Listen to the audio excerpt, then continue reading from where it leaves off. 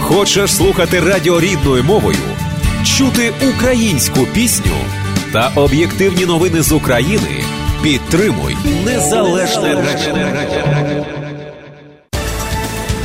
7:28. Незалежне Радіо продовжує свій ефір. І я ще раз вітаю в нашій студії Данила Яневського.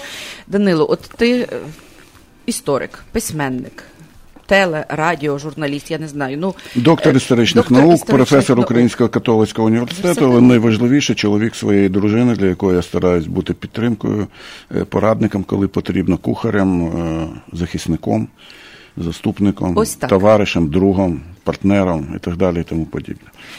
Чудово. Ось бачиш, як багато ти додав, власне. І я хочу привітати в нашій студії Данила Яневського. І, як завжди, ми з нетерпінням чекаємо його тут. І коли він приїжджає, користаємося нагодою запросити його в студію. Данило, ось, будь ласка, скажи, будь ласка, чим ти зараз займаєшся? Я живу своє життя своєю дружиною Мартою, яка є директором офісу програми Фулбрайт в Україні і дуже успішним менеджером, з моєї точки зору. Я здав до видавництва 20-ту книжку. Вона вийде якраз напередодні Львівського форуму книговидавців. Буду там презентувати її, сподіваюся, разом з Сергієм Плохієм, директором Українського інституту Гарвардського університету, одним з найбільш визначних, з моєї точки зору, українських істориків і мислителів. Ми з Романом Скрипіним є такий... А вибач, про що ця книжка? Що це за книжка? Книжка – це, я пишу серіями книжки. Остання серія називається «Проект Україна». Я досліджував, яка політична сила, коли, в яких обставинах уявляла собі Україну як державу, що вона робила на цьому герці, яких результатів вона осягнула.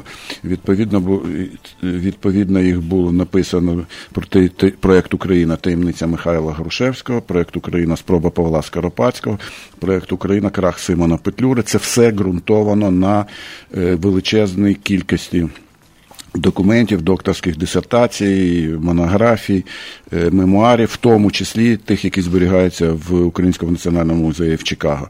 Ще 2 присвячені діяльності Степана Бендери і Ярослава Стецька, і окремий том Романа Шухевича називається «Проект Україна. Жертва УПА. Місія Романа Шухевича». 4 томи присвячені історії вільномулярського руху на території сучасної України. Вона починається з 1727 року. У Львові була інстальована перша ложа. В той самий рік, коли перша ложа була інстальована на території північноамериканських колоній в місті Бостон. Так що український вільномулярський рух, він вже 300 років майже нараховує. Ці люди створили практично весь об'єм, який сьогодні ми називаємо Україна. Практично. Але не тільки вони, очевидно. До них належали Михайло Грушевський, Симон Петлюра, Скоропадський, вся команда Скоропадського. І він був винищений весь в 30-ті роки при радянському терорі. Отже, загальний висновок такий. Україна є 3 найважливіших слова, які описують Україну. Ці слова такі: універсалізм, глобальність і синтез. Україна є синтезом 7 найбільших світових цивілізацій, але не тільки їх, починаючи від норманів, закінчуючи, на жаль, Радянським Союзом. З одного боку, глобалізм означає, що українці є, як ірландці, євреї та деякі інші народи по всьому світу, і вони тримають, утримують і розвивають пам'ять про свою історичну батьківщину і докладають величезних зусиль для того, щоб підтримати країну. І ми це все побачили в тому числі найяскравіше від 2014 року. Без зусиль української діаспори по всіх світах держава би впала, скоріше за все. Це треба абсолютно ясно розуміти. Універсалізм означає те, що сьогодні значна кількість громадян України шукають універсальних цінностей. Гідність, верховенство права, коротко кажучи, все те, що записано в Декларації про незалежність Сполучених Штатів, що ми всі народжені рівними в правах і маємо право на життя, свободу і прагнення до щастя. І за це право, за ці права українці сьогодні гинуть і будуть гинути ще довго на сході України, оскільки ми сьогодні є єдиною силою, яка веде гарячу війну проти фашистського російського окупанта і агресора. Це, я так розумію, цю книжку українці, принаймні, зможуть побачити на форумі видавців у Львові. Так. Ну, ми, на жаль, будемо чекати презентації цієї книжки в Чикаго. Ні, ви можете підтримати наш з Романом Скрипіним проєкт, який називається Ukrainian Media Network або Скрипін.ua. І там є правила, і людям, які нас підтримують, скажімо, на $100, я особисто дарую ці книжки. І, зокрема, я один сет привіз тепер до Чикаго, і прекрасній Ірині Джонс, я його буквально сьогодні, сподіваюся, тут і передам в закладі під назвою «Тризуб». І там у мене буде з нею зустріч від 6 до 8. Якщо ви будете мати час і натхнення, то заходьте. О, чудово.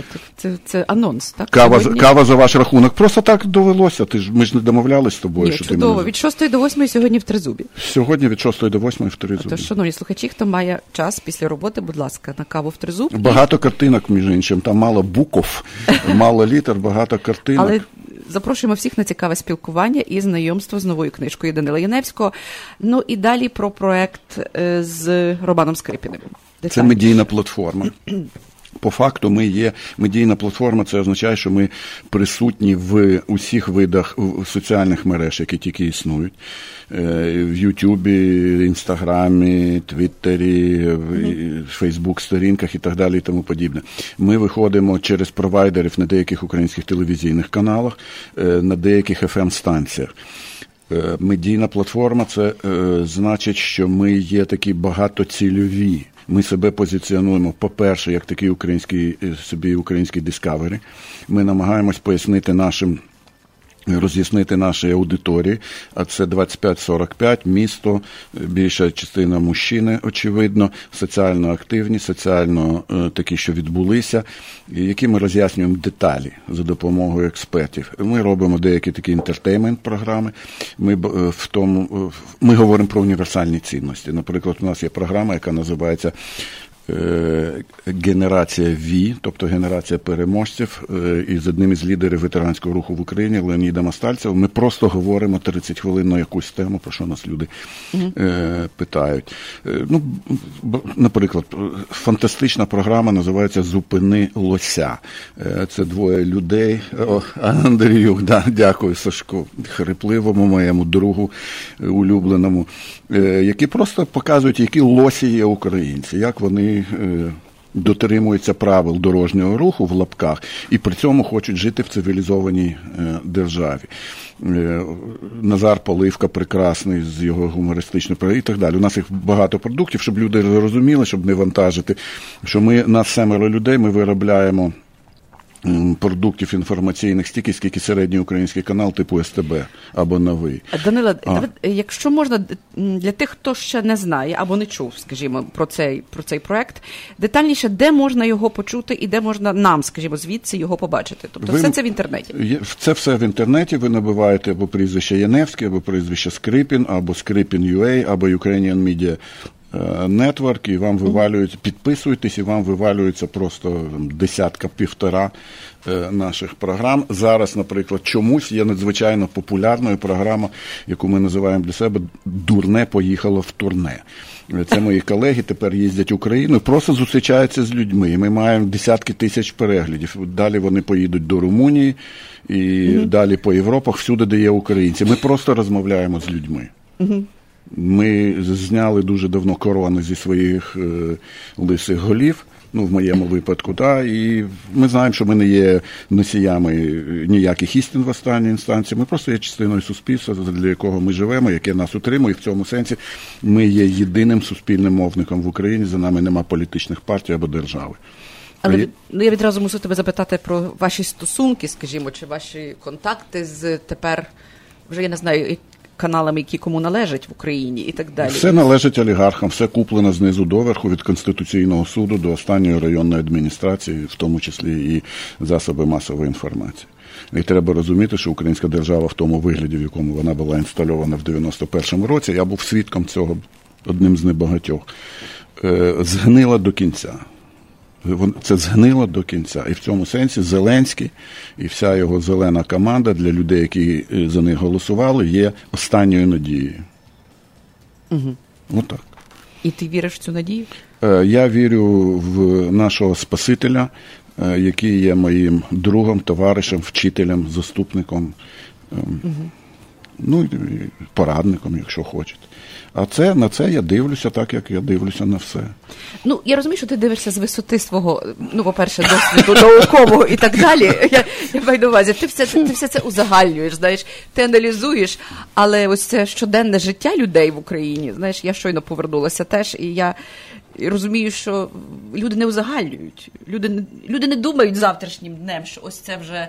Знаєш, от з висоти польоту ми зараз знаходимося на якомусь певному історичному етапі. У нас зараз такий розвиток, до чого ми дійшли, а що нас ще чекає. Люди просто живуть, і вони сподіваються, вони вірять, що щось зміниться. Оцих 75%, які проголосували за цю команду. Що це за люди? Вони по всій, це відповіді очевидні. Є опитування Інституту соціології чи соціологічної групи «Рейтинг».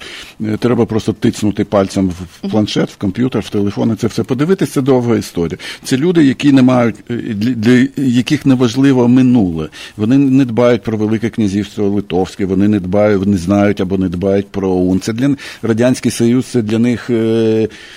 щось абсолютно незрозуміле.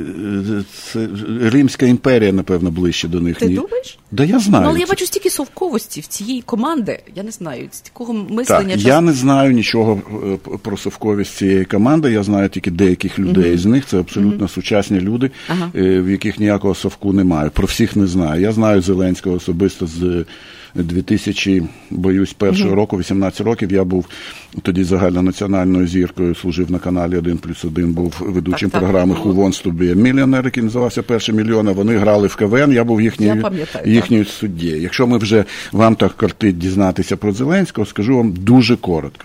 Треба дивитись на рік його народження, на обставини, де він і місця, і часу, де він виростав. Він 78-го року народження, коли було проголошено незалежність, йому було 13 років.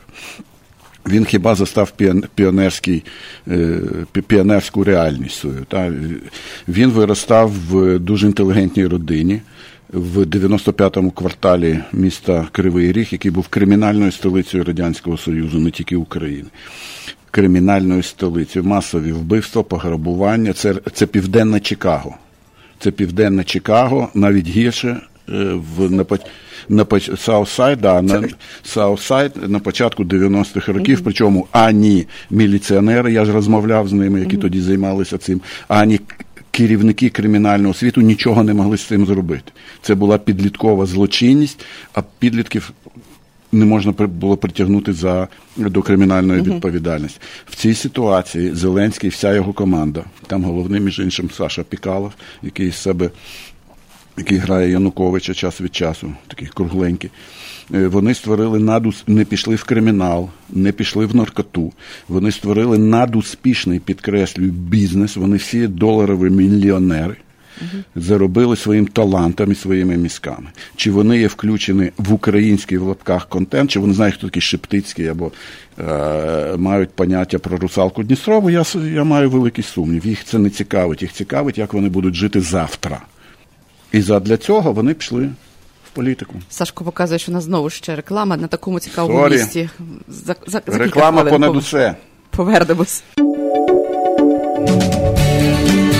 Хочеш слухати радіо рідною мовою?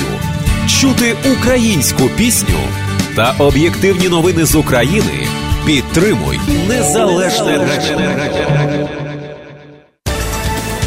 7:45. Ви слухаєте Незалежне радіо. В нашій студії Данило Яневський. Мабуть, я не буду перераховувати всіх регалій Данила, всі знають. Я ще запрошу сьогодні з 6 до 8 в ресторан «Тризуб», де ви зможете поспілкуватися безпосередньо з Данилом. Так, бо я буду передавати там книжки Ірині Джонс, яка нас підтримує морально і матеріально багато років. І тому, власне, майте нагоду там всі подробиці, бо ефірний час наш обмежений, тому давайте про основні речі, якщо можна, які вас цікавлять. Данило, нас цікавить, власне, розклад тих політичних сил, які прийшли до Верховної Ради, що буде завтра. І що це буде? Треба дати собі дозвіл не знати, що буде завтра, і зосередитися на сьогоднішньому дні свого життя, який треба прожити максимально ефективно, на користь собі, своїй родині, Україні, своїй державі, своїм дітям, своїм батькам і так далі. Ми можемо говорити про теоретичні можливі варіанти. Перший, найголовніший, обіцянка Зеленського закінчити війну є тільки з сотрясінням повітря. Ніхто не дасть йому закінчити цю війну. Ані в Україні, ані в Росії, ані в Сполучених Штатах. Зрозуміло чому. У Путіна вибору немає. Він буде воювати до останнього українця. Старатися, а ми будемо старатися цього не допустити. В Україні це не буде, тому що ми не зійдемо з пункту вимоги про повернення всіх територій, відновлення державності Криму, як національної автономії кримсько-татарського народу. Ніхто не дасть з тих 350 тисяч ветеранів молодих, які молодше мого молодшого сина, які прийшли з крові, які втратили своїх товаришів, руки, ноги, і для яких українська держава є найвищою цінністю. Вони пішли туди добровільно, частину не по мобілізації. Але перші хвилі то точно були добровільні, всі майже. Значить, Сполучені Штати зрозуміло, чому не дадуть, так само, як Канада і Велика Британія, тому що ми є сьогодні, Україна, єдиним елементом гарячої війни проти російського фашизму. І Сполучені Штати, як всі знають, будуть, і на це існує двопартійна згода в Конгресі, будуть накачувати українські збройні сили і дуже уважно спостерігати за тим, що відбувається всередині країни політично. Їх цікавить, тобто команду Зеленського, трансформація країни і їх виборців, відкриття соціальних ліфтів і ліквідація цієї ракової пухлини корупції і так далі, і тому подібне. Це засилля бюрократії, олігархів, безправ'я, купівлі судових рішень, відсутності відповідальних в судовому порядку за вбивство на Майдані, за продаж держави, і цей список довгий. Значить, сьогодні ми маємо 5 фракцій в Верховній Раді, з яких 3 теоретично можуть утворити конституційну більшість, якщо порахувати на папірці. Ти маєш на увазі Я маю на увазі «Слугу народу», Юлю і Вакарчука.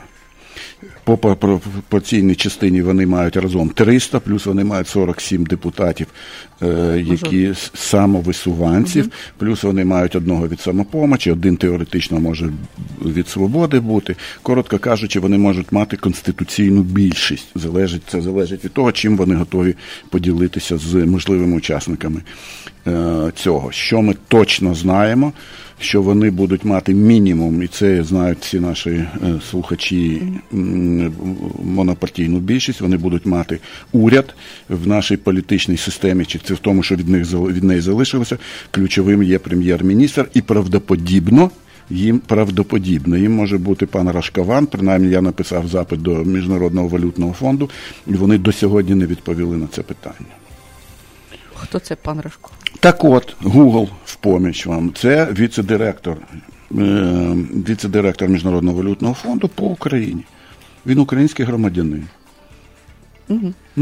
Це абсолютно не... принаймні для пересічного українця політичного коментатора не зрозуміло. Ми говоримо про вирогідності ще один раз, не значить. А спостерігаючи за українським політиком 30 років, я можу вам сказати відверто, що немає такої дурниці, яку б українські політики не зробили. Але ще один раз все залежить від того, від відповіді на питання, яке питання ми вирішуємо. Питання глобальне дуже просто формулюється. Якщо не буде створена українська держава в тому вигляді, в якому вона має бути створена, то значить верховенство права і так далі, і тому подібне, то рейвах цей на території Європи буде ще наступні 100 років. Тому що не можна ігнорувати вимоги 30-40 мільйонів людей, які займають ключову позицію, стратегічну позицію на східноєвропейських теренах, в Євразії в цілому. Ну, а там далі геополітика починається, там всякі, Хантінгтон і тому подібне. Ще раз про прем'єр-міністра. Рашкован, набий у тебе є в цьому. Він економіст професійний, молода людина, яка внаслідок своєї освіти і здібностей отримала цю посаду. Живе тепер, якщо не помиляюсь, в... Олександр Борисович, так? Покажи мені фотографію, я тобі скажу. Так, це він.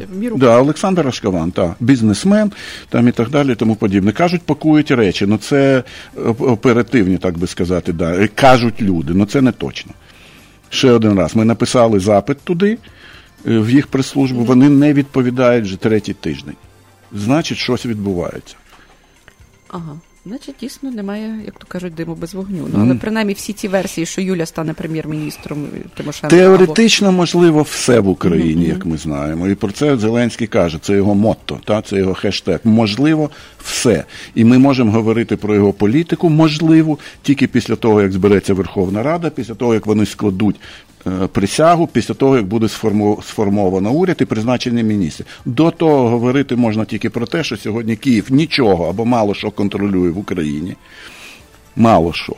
Влада реально на місцях належить місцевим начальникам в складі представника президента, чи як він там, голова районної держадміністрації, прокурора, мента, СБУшника і так далі, які контролюють грошові потоки і контрабас. І контрабанду з Румунією, з Словакією, з Польщею, з Росією, з ОРДЛО, з Болгарією і так далі. Тобто реальна влада сьогодні сповзла вниз. Чи вдасться пощастить їм відновити це все, я не знаю. Для того треба переінсталяція всієї судової системи, всієї правоохоронної системи, що може затягнутися до другого пришестя Господа нашого і Спаса Ісуса Христа.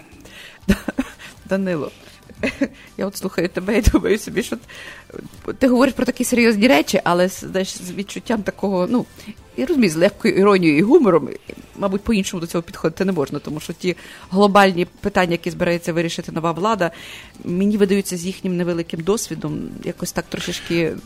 Це прекрасна ідея. Мій друг, товариш, вчитель і наставник, про якого я вже згадував, йому взагалі було 33 роки, він виростав на окраїні найбільшої імперії світу. Якось про ту імперію вже всі забули, а йому ми поклоняємось до сьогодні. І коли мені говорять про відсутність досвіду, я все пригадую його цих 12 хлопів неграмотних, які поруч з ним ходили, босі голі. Апостолів. В тому числі. Коли мені говорять про відсутність досвіду, я собі відразу пригадую наполеонівських маршалів, наприклад. Якось то воно буде. Знаєте, головне в політиці мати ідею, мати стиль і розуміти своє місце в історії. Що ти хочеш, гроші або місце в історії. Так, Петро Олексійович, який мав всі шанси, обрав гроші. І тому в історії він залишиться хіба як автор передмови до однієї з моїх книжок в позитивному сенсі. А вони хочуть місця в історії, вони молоді, амбітні. Що видно? Буде видно. Наша справа робити своє. Бути відповідальними громадянами, підтримувати Збройні сили, робити якісно свою роботу, не плювати на вулицях, дотримуватись правил дорожнього руху, шанувати свою країну і її історію. Глобалізм, універсальність, синтеза. Я з тобою погоджуюся, але чи ми готові до цього? Як це виховати, коли ось такі, як ти кажеш, приходять люди, які не знають, можливо, багато про цінності, не знають про Україну як в такому глобальному сенсі. Більше в глобальному знають, але не знають її історію. Як ти кажеш, ця команда не знає, хто такий Шептицький, і особливо в них немає бажання знати. Як з цим жити? Приїхати до Риму, пройти по Апієвій дорозі. Там на місці історичної зустрічі церква стоїть. «Кво вадіс до мене?» – запитав Петро, який втікав з Риму. Той сказав: «Я йду за тебе». А той пішов і розп'яли його. І якось сьогодні церква стоїть, бо Петро є камінь. І на камені цьому я побудую церкву свою, і ворота, ад, пекла не подолають її. Віра, ми маємо колосальний потенціал в суспільстві, активна меншість, консолідована меншість навколо захисту Олега Сенцова, навколо захисту України, навколо захисту кримських татар, навколо допомоги дітям загиблих ветеранів, молодих ветеранів війни. І так, в Україні колосальний потенціал, багато позитивних речей, яких ви, на жаль, не бачите, тому що всі українські медіа заточені живуть в воронці смерті. Вони всі тут забили, загинули, зґвалтували, підпалили. У нас кожен день дейтана, про позитивні речі не говорять про те, як змінився книжковий ринок в Україні, в Києві, ви розумієте, що в Києві більше 300 театрів. 300! І всі україномовні, за винятком одного. Ви розумієте, що 80 чи 90% книжок друкується, в тому числі перекладів, українською. І цих прикладів дуже багато. Ні, поступи є величезні. І, власне, мене тішить, знаєш, от ти називаєш про кіно, так, величезні теж поступи, можна сказати.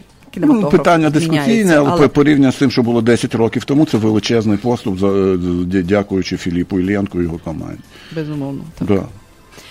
Отож, знаєш, Данило, залишається 4 хвилини. В цих 4 хвилини щось важко втиснути. Я лише крім заклику прийти в 3 від 6, я там буду. Я ще раз нагадую, від 6 до 8 сьогодні можна попити каву разом з Данилом Яневським, поспілкуватися і подискутувати, врешті-решт. Я думаю, це гарна нагода так провести вечір в такому товаристві, тому ще раз запрошуємо всіх до ресторану «Тризуб».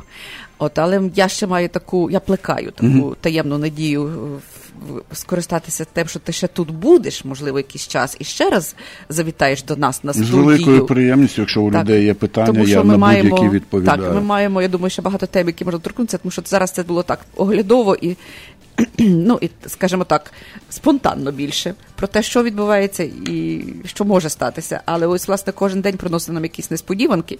І я думаю, ми б хотіли поговорити окремо, наприклад, про цей проект «Скрипін» і як, скажімо, я розумію, що Незалежне радіо Чикаго не могло б до цього долучитися, але якось так... Може, легко. Я б дуже хотіла, скажімо, будь ласка, ми це можемо обговорити з великою радістю і приємністю. Ми б хотіли це обговорити. Крім цього, хотіли б говорити про твою роботу в УКУ і взагалі про цей учбовий заклад, який цей заклад абсолютно якогось іншого, мені здається, Це інший всесвіт, створений Владикою Борисом Гудзяком і всіма його колегами. Це просто принципово інший всесвіт порівняно з будь-яким вишем в Україні. І це видно по випускниках, з якими ми спілкуємося. І так само, як абсолютно інший світ, є наша греко-католицька церква. На жаль, я не можу це сказати про православних при всій повазі внаслідок того, що там з ними відбулося. І то, сподіваюся, владнається. І так само, як наша церква, яка абсолютно інша, якісний інший світ порівняно з тим, що ми маємо в країні. І завдяки Шевчуку, і єпископату, і священникам, і вірним, і прицерковним організаціям, і так далі. Кланяємося уклінно. Тобто про все це зможемо, можливо, за бажанням Данила поговорити в наступних наших програмах. Я лише хочу запросити ще раз всіх сьогодні на зустріч. І щось з собою приносити? Себе. Зрозуміти, що кожна людина є унікальністю, і що Господь, крім радості життя, блага життя, дару життя, дав нам можливість, другий дар – це можливість працювати насамперед з собою самим. І, очевидно, можна буде домовитися про придбання книжок, тому що Данило має обмежену кількість, я так розумію. Тільки один сет, тільки 3 томи. Тільки 3 томи, один сет, але я думаю, що можна буде поговорити про придбання цих книжок безпосередньо на цій зустрічі. Але це не є рекламна акція. Добре, це не реклама. Я хочу подякувати Данилу за сьогоднішнє спілкування. Хочу подякувати Марті, яка тут з нами в студії теж і підтримує нас. І до наступної зустрічі, поки Данило в Чикаго. Почуємося. Слава Україні! Героям слава!